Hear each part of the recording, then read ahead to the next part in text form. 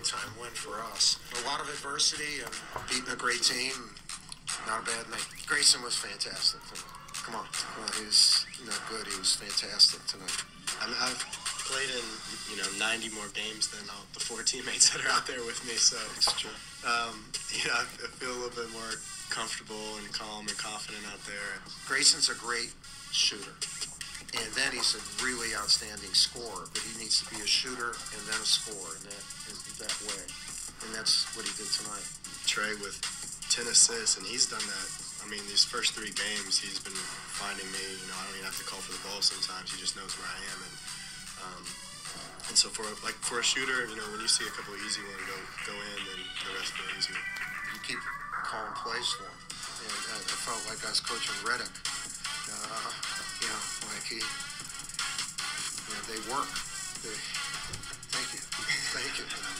We can be a real good zone team because he and Trayvon on top are big, long arms, and then we have size.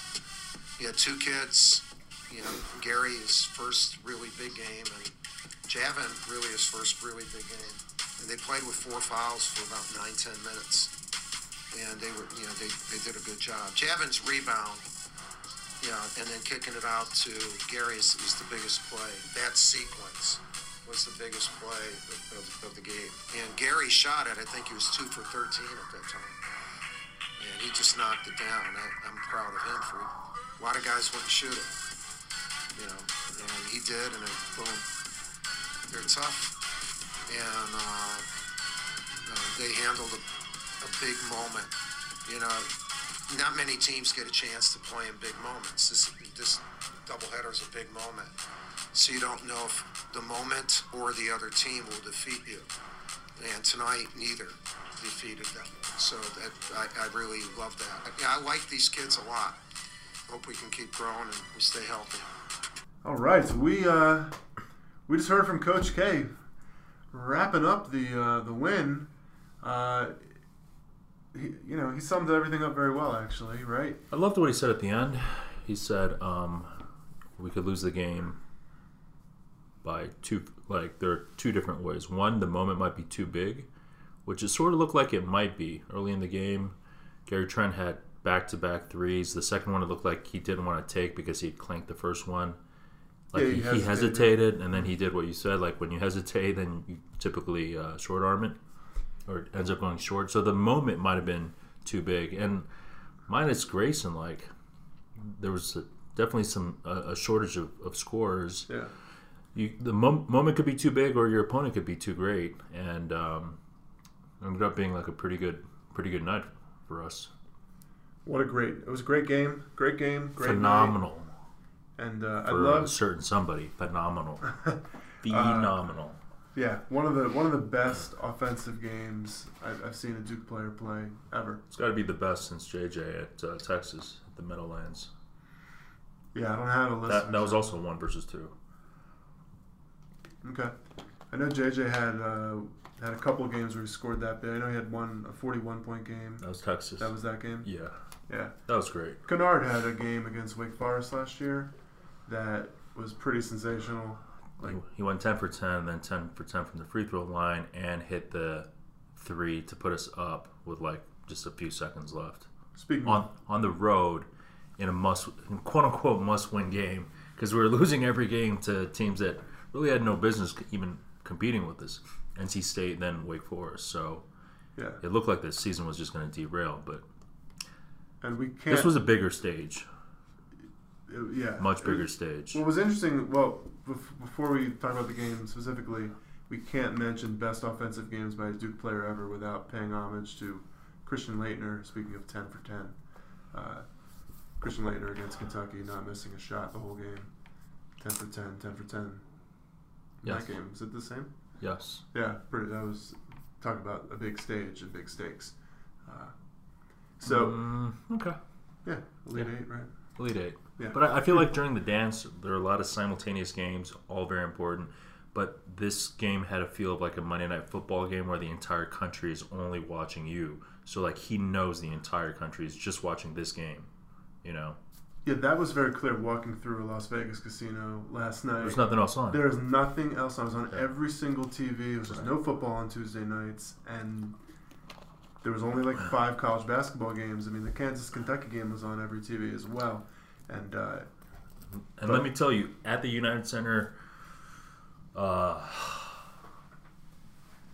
they let Grayson have it. I mean, he's going to hear a lot of nastiness throughout the whole season, but he didn't like embrace it. Sort of, you know how like JJ sort of embraced being the villain and sort of like played villain to the crowd. I thought Grayson just like tried to stay above the fray and just play the game, and was like very within himself. But I mean, he got booed mercilessly throughout the whole game, and like warm ups and introductions. Like Duke was pretty outnumbered there. A ton of Michigan State, a lot of blue, a lot of Kentucky, some Kansas. that makes sense. The But, Kentucky people yeah. don't like us very much. Right. The Kansas people probably don't love us either. I mean, I would say Especially- most people don't like Duke, but in particular Grayson. I was sitting next to a guy, like somebody our age probably, with his 8-year-old son, 7-year-old son, and what he was calling Grayson in earshot of his son was, I mean, I couldn't believe what he was saying. Like, What was he saying? it's like, that guy's a dick, you know, tripping people. He's just an asshole. I couldn't believe it. He was just talking to you about it, or he was No, yelling he was. it out? I didn't really engage with him at all because he clearly seemed like a hater. Yeah. But Did you wear your Duke Basketball Junkies T-shirt to the game? nobody emailed me that Coach 1K T-shirt. No one even contacted me. Oh no. So no, I was in a nondescript black shirt just in case we lost. You're wearing a nondescript black shirt right now. Is it the same shirt, Peter? I Could guess- be. I'm a little bit loopy. All right. So you're in the upper deck. You show up early. You're watching warm-ups. Yeah. And we'll get to the meat of the game in a few minutes. But what's the first? Did you watch warm-ups? Did you see him? Oh yeah. Okay. Any Peter Rose special observations? Master of body language reading. Yes. All right. Hit me The with. team was going through warm-ups, stretching, calisthenics. Teams going from baseline to half court, doing leg lifts, knee lifts, just stretching out. Yes. There was one particular Blue Devil who was not lifting up his legs at all, just sort of cavalierly going through the motions. Wasn't fully stretching. Yes. And it was probably the T-Rex, Marvin Bagley. Yes, the retired number 35, Marvin Bagley. It seemed like he was just sort of going through, like he wasn't like fully into it. Everyone else, like obviously Jordan Goldwire, Alex O'Connell, these guys are just going to be gung-ho into the whole process. Bagley seemed a little bit like aloof, So you're feeling like saving his body for more. Did you feel like he wasn't part of the team? Like he's a little above the team? Is that what you're saying? That was your impression? No, I mean, I it was just something I noticed. Everyone was doing it. Grayson was leading it. Grayson Rankovich was leading it, and he was just a little bit. It was clear he wasn't really stretching. Okay, he was mailing it in, not properly stretching. Yeah, and then I noticed that he only practiced while shooting. Guess what he was practicing? Half-court shots? I don't know. The tone of He this was is not only good. shooting Three-pointers? threes, and Shooting threes. he was missing everyone. It was actually unbelievable. How many would you say you saw him take? Like 20? Okay, he went over 20. No, he probably made 3. Okay. On the flip side, guy who was making nearly all of them, Mr. Alex O'Connell. Yes. This is a guy I really want to root for. He actually got cheated of a few minutes. He was supposed to check into a game with maybe 3 minutes left in the first half, but there was no dead ball. So he got in with 55 seconds or a minute 20 left. But him warming up, he's just shooting threes, draining them, and he's just dancing around, listening to music. I mean, he's not listening to music, but he's so loose and carefree. He does seem loose when he gets in the game It was awesome. as well. It was yeah. awesome. So just watching him warm up and stretch, you became more of an Alex O'Connell fan. I'm a pretty big Alex O'Connell fan, and I wanted to see him chuck up a few shots in in a big time game in a big time arena. He didn't take any shots. I don't think so. Yeah. No. I mean, he was only in there for 50, 60 seconds. In the last pregame, actually, I thought he played more than 56%, but okay. yeah, maybe 2 or 3 minutes. I did read something on Bagley. I want to say the night before. I read, and I don't know how they compiled these stats, but they said in his competitive basketball over the past year, he shot just over 20%, like 20.1% from three, and shot 62% from the free throw line, which is not really that inconsistent with what like we've seen in this very short his free throw season so stroke far. doesn't look Yeah, good. 62% from the free throw line and 20% from three. And yet that's all he's practicing pregame is just chucking up the threes. That's what he needs to work on, it sounds like, if he wants to add that to his game. Yeah. For Duke, maybe we don't really need him to be the guy doing that, but, it's a bit of a devil's bargain, no pun intended. Right. We want him to work on developing his game. We want guys to come to Duke like him and feel like they're going to be able to stretch their games and not sort of be pigeonholed. Yeah. Right? Although if he's out there, then Wendell Carter isn't, and he has to be pigeonholed. But it seems like, we'll see. We'll see what happens. He only played, 10 minutes in the game. But okay, this is my absolute last pregame observation. Grayson Allen was warming up, doing all this. I mean, everything looks beautiful for him, right? Intense? Shooting wise. No, not intense. Not intense. Like halfway through, he started doing sky hooks from like just inside the free throw line, and then lefty sky hooks. Okay. And then towards the end of it was almost like a Steph Curry pregame warm up. You know how he takes those really long threes. Grayson took a few that were nearly half court shots. I mean, obviously he's trying to make them, right? The shot that he sank right before halftime was a shot he had practiced like 3 or 4 times pregame. Oh, there you go. So, well, it makes sense that Grayson should be practicing just in case. Yeah, shot making type of stuff. I know he's a bit of a gym rat, so that's cool. It's hard to judge what guys should be doing during warm up and like how they should behave. Yeah. And while I appreciate your warm up observations, I completely discount them. Pretty much. I do like the O'Connell being loose. I have noticed he's loose on the court. He's just like singing, dancing around, swishing the occasional three. It's fantastic. He's also there's like 5 or 6 managers. He's also there like after he swishes the three, he's there like calling out for the ball, but the managers are passing the ball to like Grayson and trade the ball and like Bagley. Bagley meanwhile clangs more threes, and O'Connell has to wait like a decent amount of time before the manager acknowledges that he's without a ball. I like the idea that you cannot dampen this guy's enthusiasm. He's great, and like whatever happens this year, he's gonna always have that energy. Hopefully, hopefully that doesn't. And he is real thin.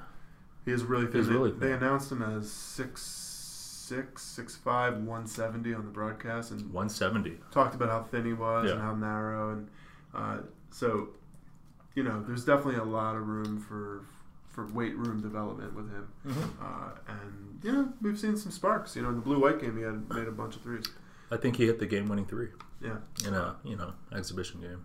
Yeah. And, it's pretty cool that he's gotten on the court in every game, even if he didn't play much in this one. An interesting note about him being sort of robbed by, the ebb and flow of the game, not getting those last few minutes on the court and only kind of getting a minute or two. Okay.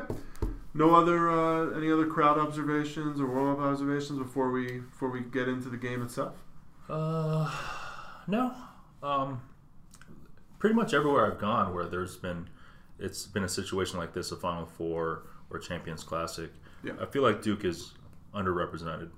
Like the Duke section has to be extra loud to make up for all the booing that comes down on Grayson or just the cheering for their team. Well, I think we do better. We do better in the Northeast, on the East. The New York area? Yeah. New Jersey. New York, New Jersey, Philadelphia area. I think we travel a little better because we're not up against ingrained local fan bases that are, closer. In Chicago, all those schools that we might play, or when we went to the Final Four in Indianapolis, the Wisconsin people, they just drove down. Yeah. Duke people have to fly in. Not only that, Duke or Kentucky, Wisconsin, Kansas, Michigan State. These are schools that graduate, much bigger.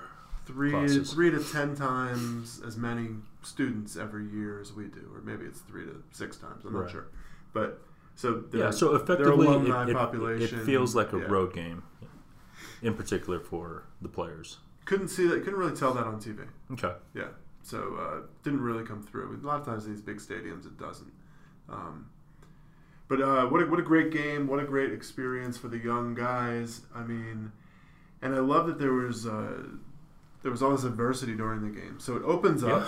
Game opens up, and Michigan State really kind of comes out swinging, right, and hits us in the face, blocks a bunch of shots.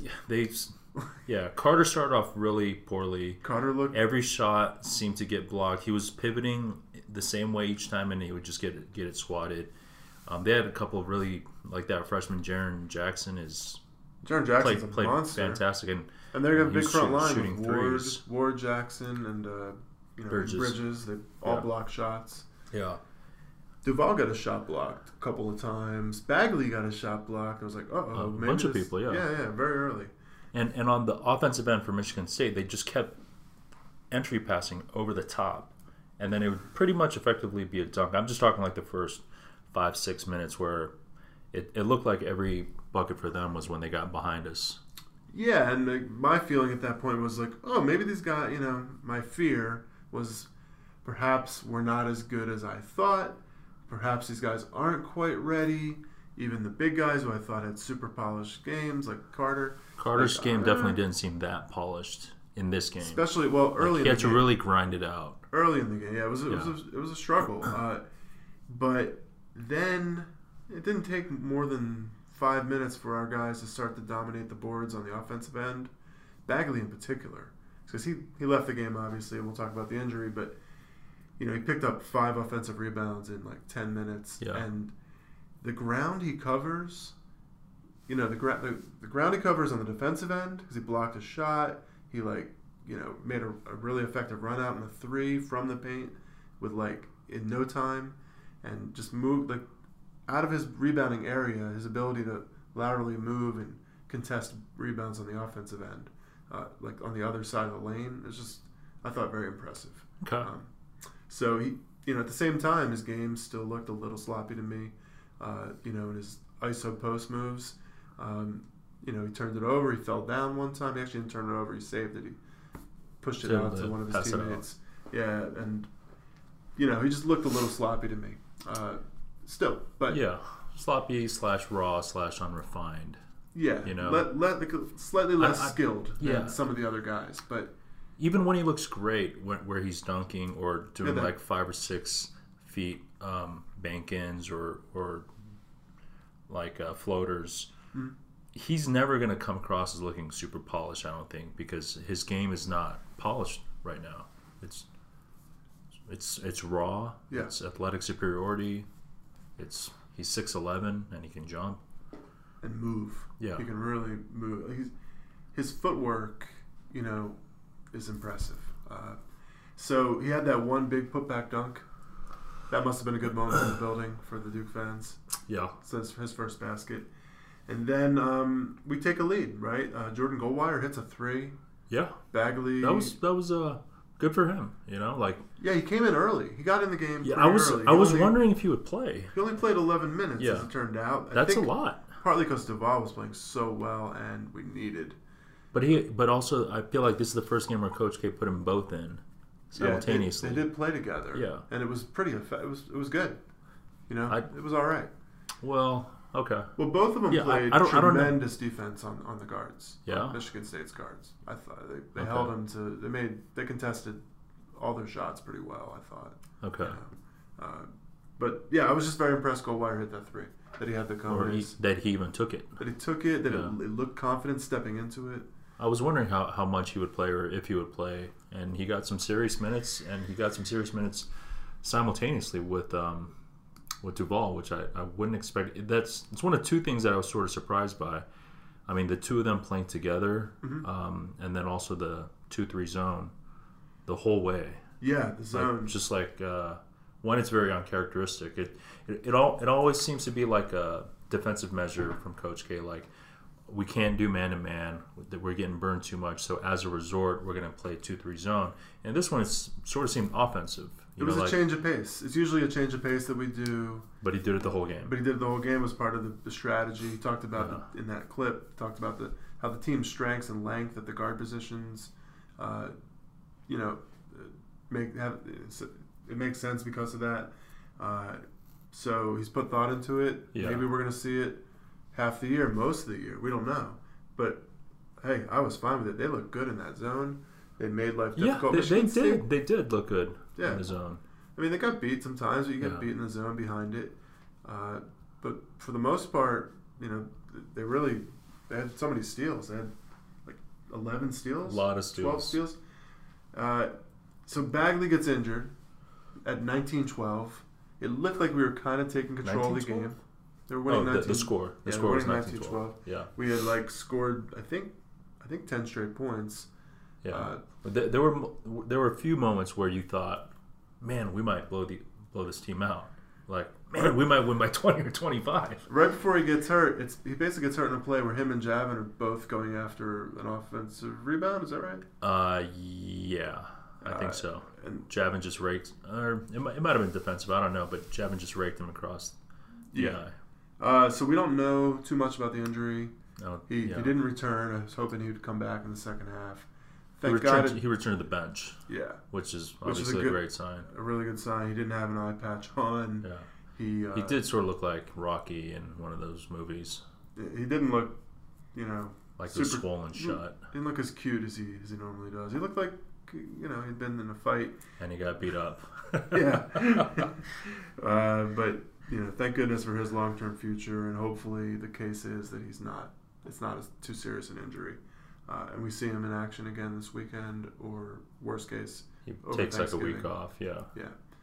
They got to be careful with a guy that valuable. But then the team has to trek on. Yeah. And at that point, obviously, some real leaders emerged, and some people had struggles. Yeah. You know what? Going back to that particular point, Coach K actually spent that entire time out with Bagley and the doctor on the main floor.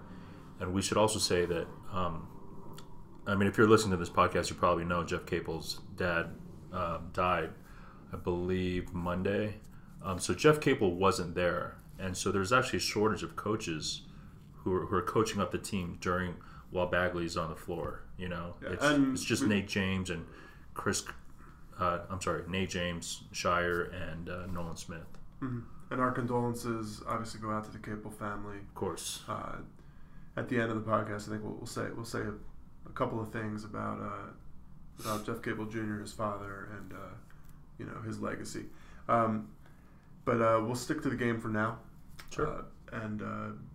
So it was Nate James trying to, because the bigs were, I can't remember if at that point in the game the bigs were struggling, but Wendell Carter was definitely having a tough game. Marquise Bolden was having a tough game. Deloria was actually playing relatively well, but I feel like he had like 2 or 3 fouls maybe. So it was a sort of an uncertain moment in the game because Bagley's out and our bigs are struggling. And Michigan State came back right away. Yeah, and they seemed to answer a lot in the game. Like we could never really extend out to like a double-digit lead. Yeah, I felt as if we should. Even after Bagley got injured at certain points, I felt as if it's weird because Grayson shot so well, but everybody else shot so uncharacteristically poorly. Like Gary Trent, we haven't seen Gary Trent miss a shot. Obviously, he's only played a couple games officially for us, right? But he's a highly touted guy, and he goes 3 of 14 and was 0 for 6 from 3 before he hit that 3 down the stretch. Yeah, that Coach K mentioned. Right, everyone's numbers were worse. Like halfway or 3/4 of the way through the game. Like Duvall ended up scoring 17, but he was struggling very much with his shot also. Well, what we said earlier, the previous pod is dead on. I mean, Duvall's shot looks just broken. Yeah. From range. Yeah, he'll only take the 3 if he has to and the shot clock's going down. But when he does... Michigan State was giving it to him, and he could have taken more. I'm thankful that he stopped. Right. I hope that I hope that maybe he's just running a little bad and it's not quite as ugly as it looks. But I've been watching a lot of Ben Simmons play in the NBA who just can't even attempt a three, and he just won't try it. But yeah, he won't try it. The only threes he'll take is 3/4 court at the end of the regulation clock. But he was Duval was so good later on in the game. Well, he was fantastic going downhill with steam. He can just take his guy or he doesn't need slice through guys, slice through multiple defenders, and lay it up. Well, there's so many weapons on our team, and everybody gets better because Duval's such a good passer. Yeah, and he can play that role and mix it up with the effective driving. Yeah, I'm sure he can hit little short range jumpers, and once in a while maybe he takes a three to keep defenses honest. But there was a little stretch there where he took 3 or 4 long range shots in 5 minutes, and it was I was just groaning a bit. It was all right, I mean, some he had to, but yeah. It wasn't like it was all he really. It didn't look like he wanted to take all those shots, but that was the way the game was flowing a little. It was available to him, and the other guys were covered. We were struggling inside. This game, Vrankovic is in the game. We're not going to post him up. Yeah. But I did want to say Duval ended up owning the game a bit along with Grayson. The last 6, 7, 8 minutes. I mean, not just on the offensive end, but on the defensive end. Yeah, he had 6 steals. He had 6 steals and 10 assists. They're live. These live ball. They led to transition opportunities and points. Yeah. And man, he can really finish, any kind of one-on-one situation. Right. Yeah. He's very much like Derrick Rose, or, in that regard, in that specific regard. Like Rose in college at Memphis seemed to be able to take his opponent to the rack at will. Yeah, I mean, Michigan State's especially really good when he's dribbling and he's already got some steam going. Definitely, Michigan State had some good help defense, and they came over and made him kind of take some awkward finishes or blocked 1 or 2. But he also had some sick moves. Right. There was one where he just sort of stopped on a dime, crossed over, split 2 guys and laid it up. It was pretty special. Yeah. And the announcers made the point of it. I don't know how it played in the building, but he looked like he was in control of the offense, and I loved it. Because we haven't had a point guard like this in a while that could do what he was doing, really control the tempo and lead the team in transition.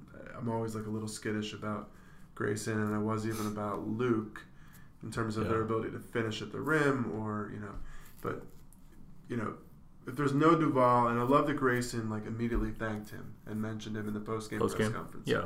Because, for example, that 3/4 court pass from one side to the other, the hit, Grayson caught it and shot it with perfect form and nailed it. That felt like a special moment to me. Some of the passes Duval made were just dead on. Yeah. Difficult passes. It's very impressive. Yeah. Good passer. He sets up his teammates. I mean... And he played 37 minutes. He's already got, the confidence of the coach. I feel like Grayson is going to play every minute of every meaningful game. I mean, do you think so? I think it was partly... I know that's a track record of Coach K, but I think it's kind of partly because Bagley went out of the game, and we needed leadership even more, and he needed to be the focal point of the offense. And he was shooting fire, lights out. Yeah, he was on fire. I did want to say one other leadership thing about Grayson, which my friend and I watched a replay of the game when we got back home immediately after the game, but it didn't come across on TV. But Wendell had really been struggling. I think it was in the second half. In a dead ball situation, Grayson called him over, and Wendell, sort of hung his head down, and he was frustrated. He was sort of complaining with the ref. And Grayson just grabbed him by the hand and brought him into the huddle, and he's just trying to be the coach on the floor for everyone, because it's just really him. Mm-hmm. It's just maybe Javin when he's in there. Antonio's probably not going to play too much during meaningful games, but it's Grayson. He just can't get into foul trouble. He can't get injured. He's really the only perimeter, him and maybe Trent. But Trent's also a little bit of a question mark. Question mark in what respect? outside shooting. Our team lacks outside shooting. Okay. It's just Grayson as an outside shooter. Well, I think we've seen Wendell Carter hit shots. But Stop it. I'd actually I know he can space the floor. He's hitting some shots when he gets the opportunity. Yeah. Well, Utah Valley's scouting report said leave him wide open on 3-point line. Yeah. I mean, Grayson absolutely stepped up. We don't win the game without him.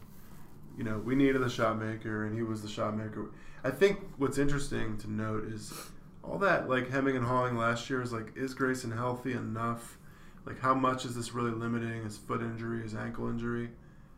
Guess what? I think it's pretty clear he wasn't healthy last year, and he played through stuff.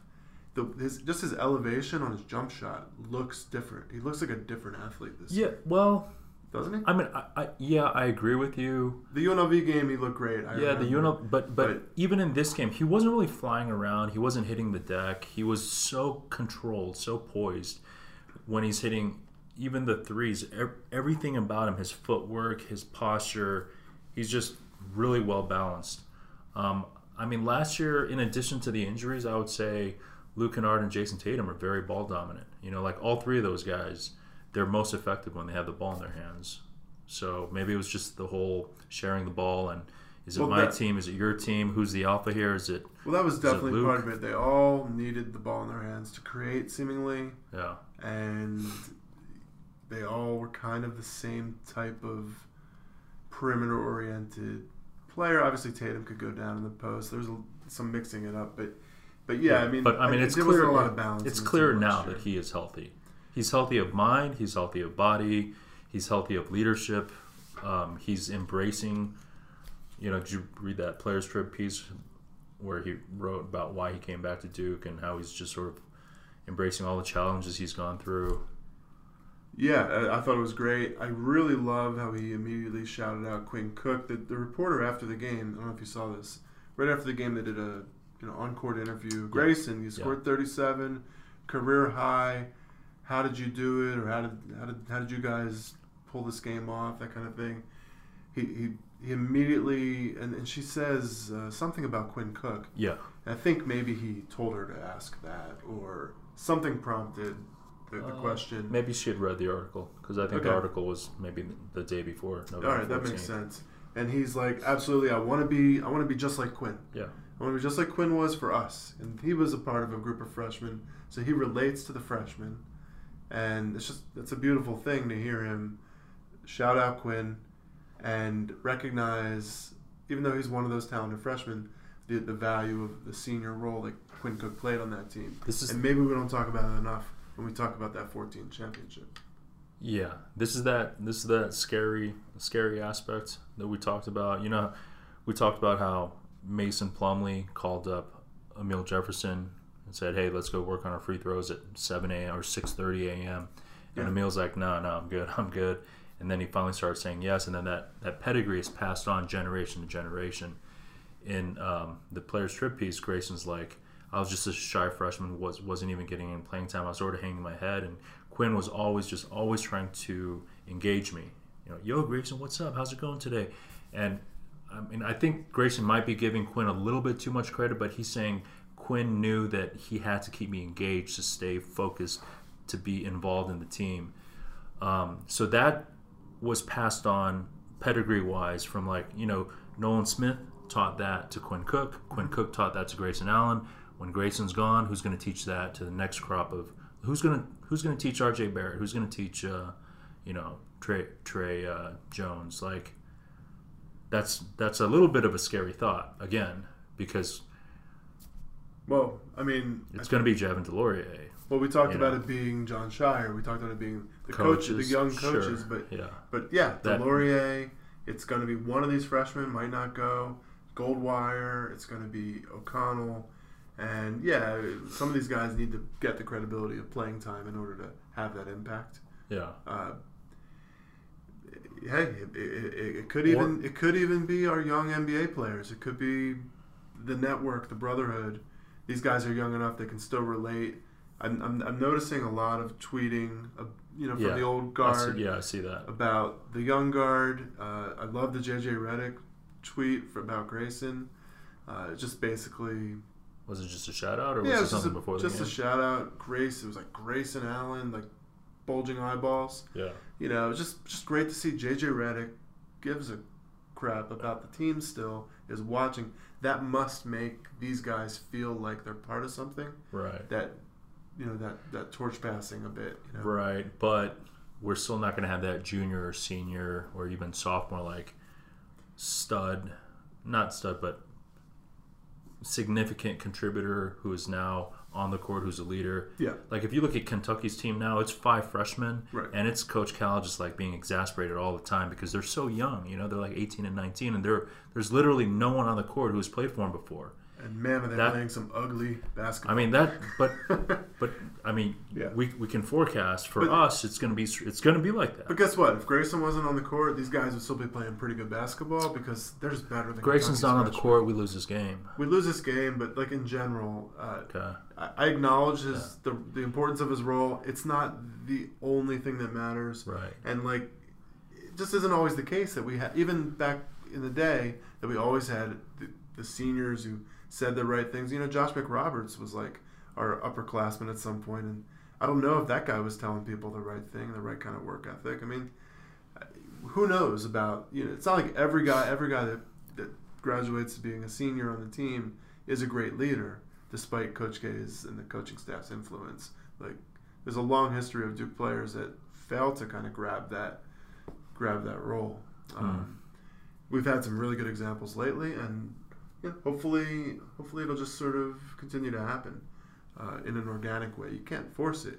But what's great is Grayson seems to really, really embrace that leadership role. Yeah, and even Javin DeLaurier, I feel like he's really sort of stepping into a little bit of a vacuum that's out there, both in terms of just talking on defense. He had a few really critical blocks.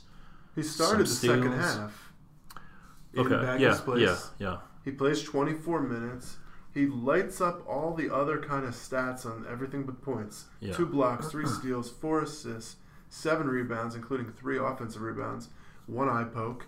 Besides, but like he contributes, and he contributed. And he takes nothing off the table. Yeah, he did. Well, yeah, he contributed, and a lot of the contributions came after he had picked up the 3rd foul. So he had to be wary of that.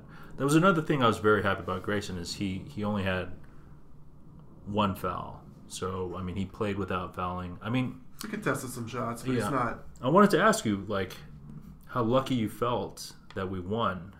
Grayson is not going to shoot like this every game. Yeah, but Gary Trent is not going to shoot like that every game either. So it balances out to some extent. And those are our 2 shooters. That's it. Well, they were yesterday. Yeah. They still combined for 8 for 18, which is pretty good. Yeah. But we were joking around crazy about the earlier games. You're calling them Lilliputians, but our bigs just tower over smaller teams. And Marquise Bolden looks like Shaq, and Wendell Carter looks like Anthony Davis. But against Michigan State, they looked. I think Bagley would have had 15 rebounds if he didn't get hurt. Right. And he would have put up a big game, and I think he would have ended up probably doing pretty well against their bigs. And probably, we still haven't seen him. You're banging on Wendell because he didn't play well for part of the game, but yeah, I actually think he was a pretty big difference maker in the second half. He scrapped and battled the last 8 minutes of the game, finished with respectable numbers. Coach K liked the way he was playing so much that he just left him in there I want to say from halfway through the first half to about halfway through the second half. Coach K was really just sort of trying different combinations of bigs out there because he was in foul trouble early. Yeah, picked up a couple fouls pretty. I want to say early he was pulled because I thought he had foul trouble also, but he was pulled because he was playing poorly. He actually didn't have foul trouble. What was interesting is that Bolden didn't play it. You'd think if Bagley's out with the injury, Bolden steps in and gets a decent number of minutes. Guy only plays 9 minutes, 0 for 2 from the field, 4 rebounds. How did it look on defense to you? He seems raw. He seems raw. maybe he's still struggling with the strep throat illness. Maybe he's only 70-80% healthy. But I've always thought he's just raw. He's still growing into his body. He's still a little awkward. He did not step up, but he also was not given a huge opportunity. 9 minutes isn't very much. Surprised he didn't play more in the second half, just because we needed a big body out there. Yeah. He went a little smaller with Delorier. No, Delorier doesn't make you smaller. Oh, he's a little smaller. Than all three of those guys are 6'10". Okay. Yeah. All right, I'm wrong about that. But Brankovic is in there. Brankovic says only played 5 minutes. It felt like he played longer because he got kind of abused on the defensive end. Not abused, but he's was very slow to react on help. There was one time where he was in the lane, right in the middle of the lane, bodying up a guy, and it was maybe trying to get post position. Yeah, he gave up a bucket in that spot. And there was a guy who penetrated from the corner three all the way to the basket. It was like Brankovic watched him the whole time and tried to react, but he's just obviously not as talented as our other big men and isn't that quick. So I kind of, Kay pulled him after that play and won immediately after that. He definitely reminded me of Matty Christensen during the game. So much of Matty Christensen. It's just tall, sort of stiff. I said that to my dad. Usually solid, but he's just not as talented. Has all the spirit, all the effort. Yeah, because he spazzed out a few times on the court, in a good way. Something good had happened, and he was just really cheering on his teammates. Matt Christensen was playing 20, 25 minutes a game for his senior year. Maybe 2 years. No, we don't need. Luckily, we don't need Brankovic to play that much. But I'm rooting for him, and he scored a bucket. And he was okay for a couple minutes, and then they maybe started to, the wards started to be exposed. Okay. Hats off to Grayson Allen. Pretty excited for him. We talked about last year. Hopefully, he was going to come back from it and have this redemptive arc. Yeah. And all of a sudden, I thought on in the national spotlight in a positive way. Yeah, so it's really nice. I thought back to 2 years ago. 2 years ago, he's putting up 30 points a game. Not like it was nothing, but very, very regularly. He was hitting buzzer beaters. Remember that shot at home against Virginia where his left foot actually did hit the ground before he released it? But he's hitting game winners his sophomore year. Sophomore year, he opened up. Hopefully, kind of like this. He didn't have a game exactly like this against this kind of opponent on a national stage. His sophomore year, in this particular moment, he got destroyed by Kentucky. Right. Yeah. But besides that game, he was running pretty hot. Yeah. It does feel like he's grown. He's grown in all the different ways. It's great to see. Yeah. When Bagley comes back, we're not going to need Grayson to be this hot every night, and guess what? He won't be this hot every night. He's going to have bad streaks too. He's shooting something unbelievable. Yeah, he's not missing. And hey, I'd love for him to shoot 70% from 3-point range this year, but he's probably going to regress to the mean. Right. And Gary Trent's going to be more like the guy we saw against the Lilliputians. So I wanted to give you some credit. You mentioned Gary Trent kind of playing a little slow on offense with the ball. Not play slow. Methodical. No. Just his shot. He winds up sort of from the side, and it's not a quick release. It definitely requires some time for him to catch the ball, get it in position, and then release. It's not. Right. That's all I was saying. Well, I thought requires a little time. It was a slow shot. Yeah, even in the mid range or driving. It's somewhat of a deliberate, pace to it. It's not he doesn't look like Duval out there, rapid, rapido. So, and I thought in the first half it really looked like Michigan State was playing at a faster pace than, they were just reacting on defense to his moves and his shots, making it a little tough for him. Right. So I thought that was a good observation last week when you mentioned that, and I was like, oh yeah, maybe Peter was a little bit right here. It could have just been. But he also was shooting poorly. Yeah, a day where the ball just doesn't go down. I did want to say big big ups for him. Like, he had been struggling all day. I want to say he was probably 2 of 13 at the time and 0 for 6 from 3. And in a tie game, and I want to say 75-75, Delory gets the offensive rebound, kicks it out to him, and without hesitation, he knocks it down. I mean, I think that speaks very loudly to his willingness to take that shot in that kind of a moment. I mean, well, I think he's a big time player. Yeah. You know, even though he had a bad game, I think he's a big time player. He's projected as a lottery pick for a reason. He played pretty well in defense, played pretty stout defense the whole game. He stayed present despite the poor shooting, so good for him. Overall, like, you feel good about the lessons you learn when you win because you didn't really have to pay that big a price for it. Last year, we just kept losing these kinds of games, and it was like, okay, well, we're going to learn from it, and then, you know, we did improve last year, but this year's team really seems like we're going to be hard to beat. This was like a very good Michigan State team. They had two lottery picks, Bridges and Jaren Jackson. Jaren Jackson looked... Ward is an incredibly efficient, big body inside. Their guards are experienced. Yeah. They have young talent coming off the bench. Yeah. And we beat them without our best player. Or most talented player. Without our most talented player. If we want Grayson, maybe our best player. Fair enough. I mean, Grayson in this game seemed like, I mean, how many guys are there in college basketball who's better than Grayson? Nobody's going to play a game better than this in college basketball this year. Much better, that's for sure.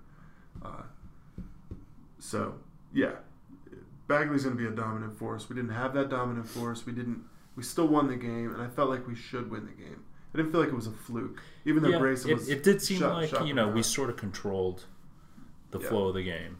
I hear you. So how do you think this affects our projections? So we talked about how many losses we might put the over-under at. I read some article we're going to be favored in every game going on, with the exception of UNC on the road and possibly Miami on the road. Possibly Louisville if they play well. I mean, but being with a first-year coach has to hurt them a lot. I mean, I think this team is fantastic. So, 2 points of concern is I've already spouted shooting. Yeah, the outside shooting. If we get into, like, I actually want to see how this team would respond if we went through a dry spell, a scoring drought. Like, what would happen?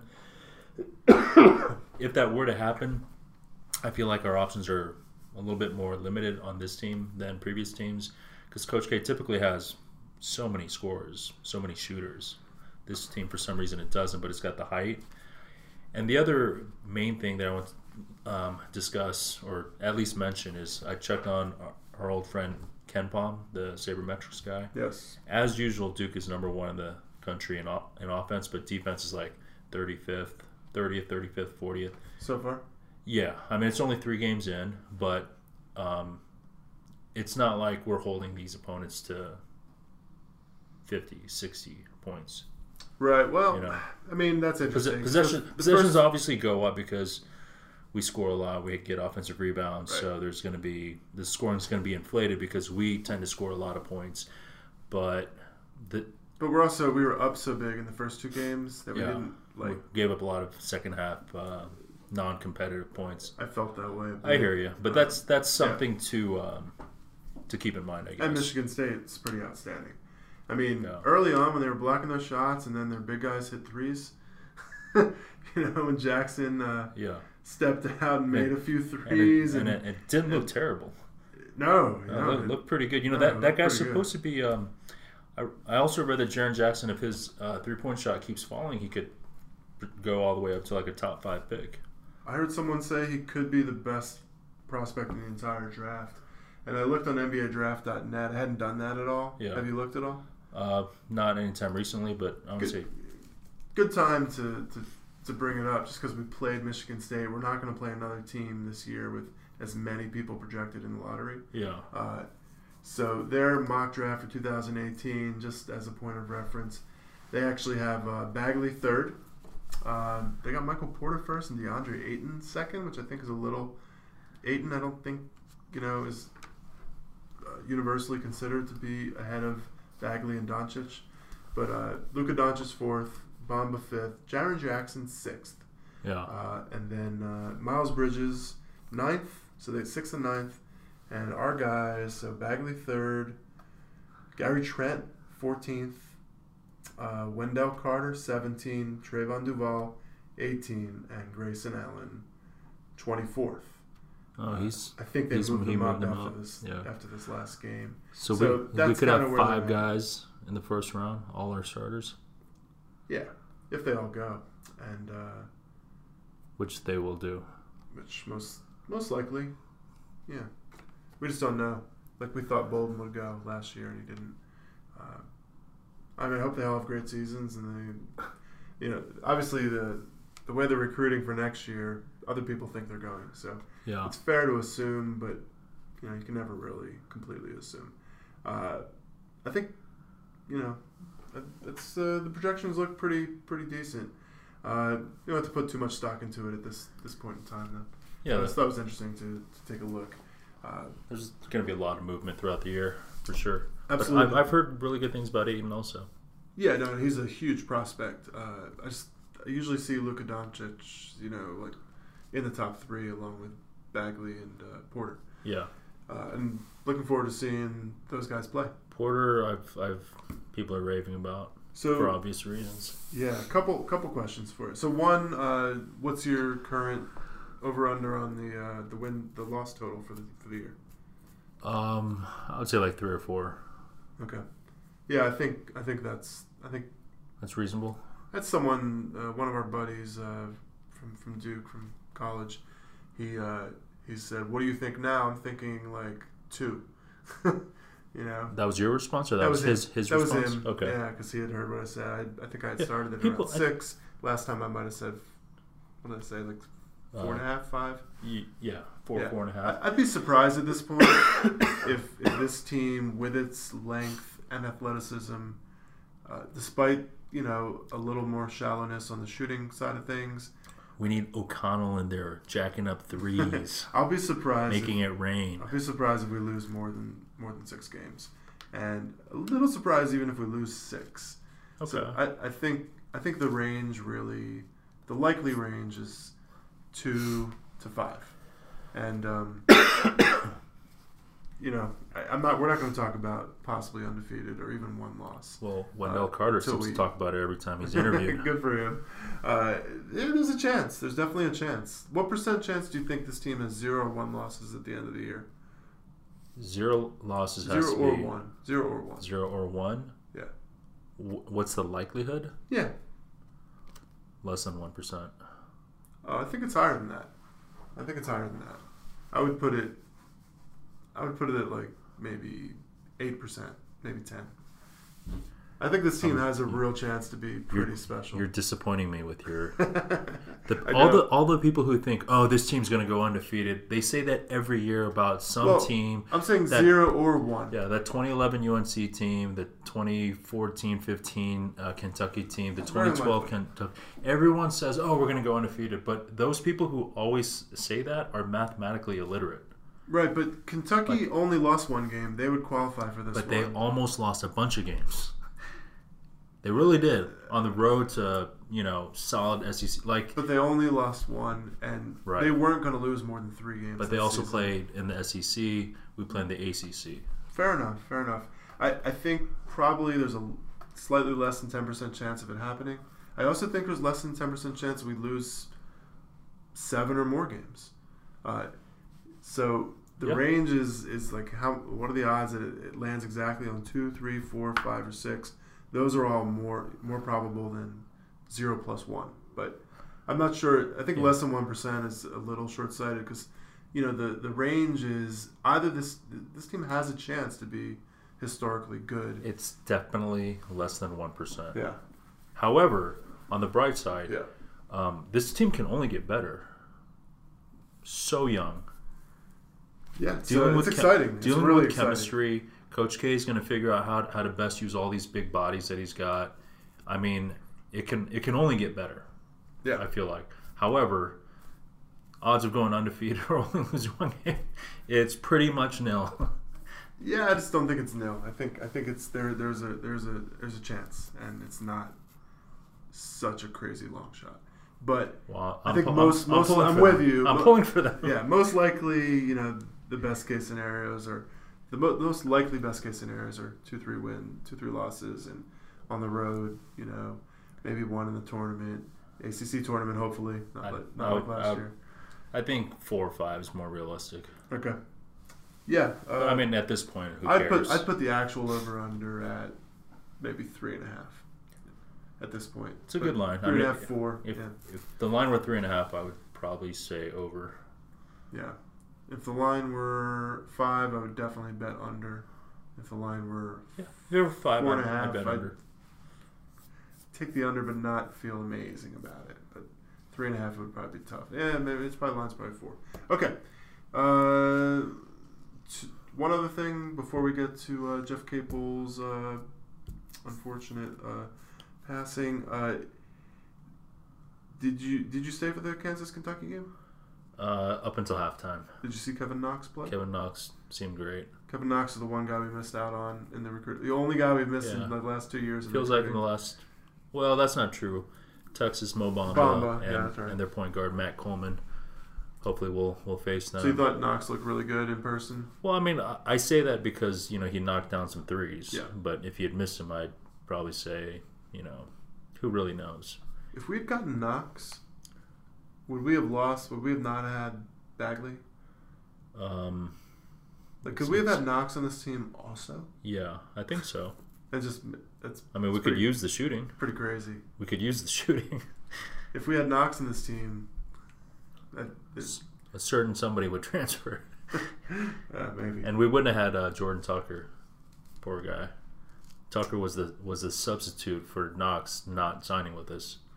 Yeah. Hopefully Tucker's okay with not playing this year. It doesn't look like he's really in the running for minutes. Maybe that changes over the winter, but his body language seemed fine. Okay. Good. I'm sure he's having fun. The practices must be intense. Insane, yeah. So I'm sure the guys on the bench benefit from having great players on the team. A deep team that can really practice. Last year we didn't have that. Last year it was like the disabled list. Like 2 or 3 guys would go long stretches of time without practicing. Yeah, and that affected Grayson's game too. So that was just a phenomenal game. I feel great about the season coming up. I feel very excited about this team. Okay. Excited to see how it goes, how it develops. High hopes for the team. Really high hopes. We got a game against the Southern Jaguars on Friday in Cameron Indoor. And then Furman. And then we got Furman 3 days later on the Monday. I'm not sure if we're going to do a podcast about those games. If something surprising happens, perhaps. But I guess we got these Thanksgiving tournament games coming up that are going to be much, much more interesting. Yeah. So depending on the schedule, we're not sure what we're going to do, but we definitely wanted to do one about the Michigan State game tonight. I'm glad we were able to get together.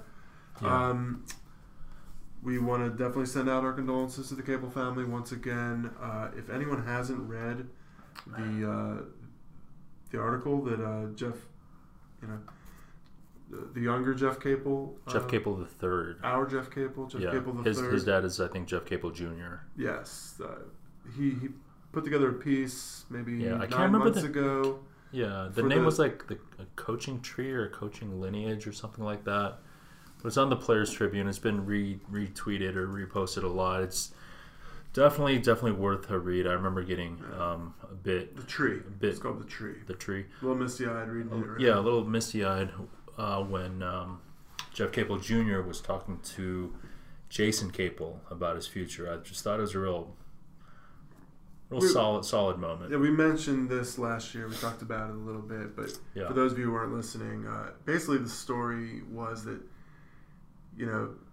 Jason Capel was going to go to Old Dominion for his dad or something like that. Well, it was up in the air. It was up in the air. Yeah. And, it would have been very beneficial to Jeff Capel Jr. if he had come.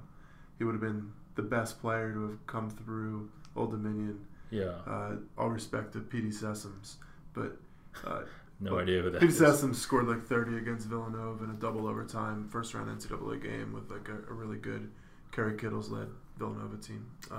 That was probably the biggest win in Jeff Capel Jr.'s coaching career. You know, if those Cinderella, they're a 14 seed, I think, against a 3. Yeah. And I was heartbroken. I love that Villanova team. I'm from Philadelphia, so I was rooting for Villanova. They're my second team to Duke. You know, although lately I haven't been able to watch as many of their games because I have so many kids. Anyhow, he advised his son not to come, right? Or yeah, well, just a little bit more backdrop on it.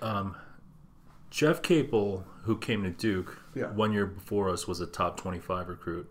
Jason Capel, his younger brother, who was in the class of 97, was a top 5 recruit.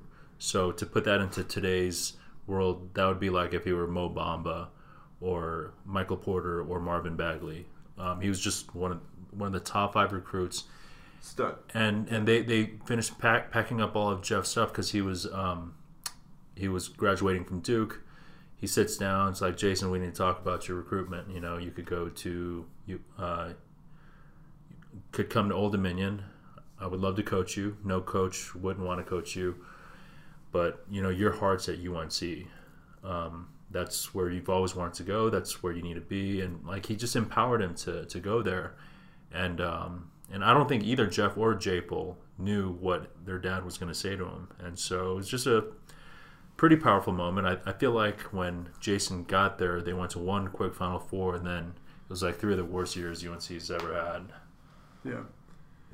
Hey, it was a well-written piece. You know, Jeff Capel III, our Jeff, obviously is going to carry on his legacy, and you know, I'm sure entire Duke Nation is proud to have that as part of the Duke legacy, sort of by by transference from his son. And when we interviewed Ricky Price, we wondered why some of the guys that, you know, he talked about how good a coach Jeff Capel is, how good a recruiter he is, how good a guy he is, what he means to the program, and none of that would be the case if his dad wasn't such a great teacher and coach and father. So that's it. We'll go out on that note, I guess. Yeah. All right. Our thoughts go out to them. Yes. Okay. Well, we'll see you guys next time. Thanks for listening. I guess, you know, real quick, if you want to send us an email at dukebasketballjunkies@gmail.com, we'd love to hear from you. Any feedback, thoughts, or comments.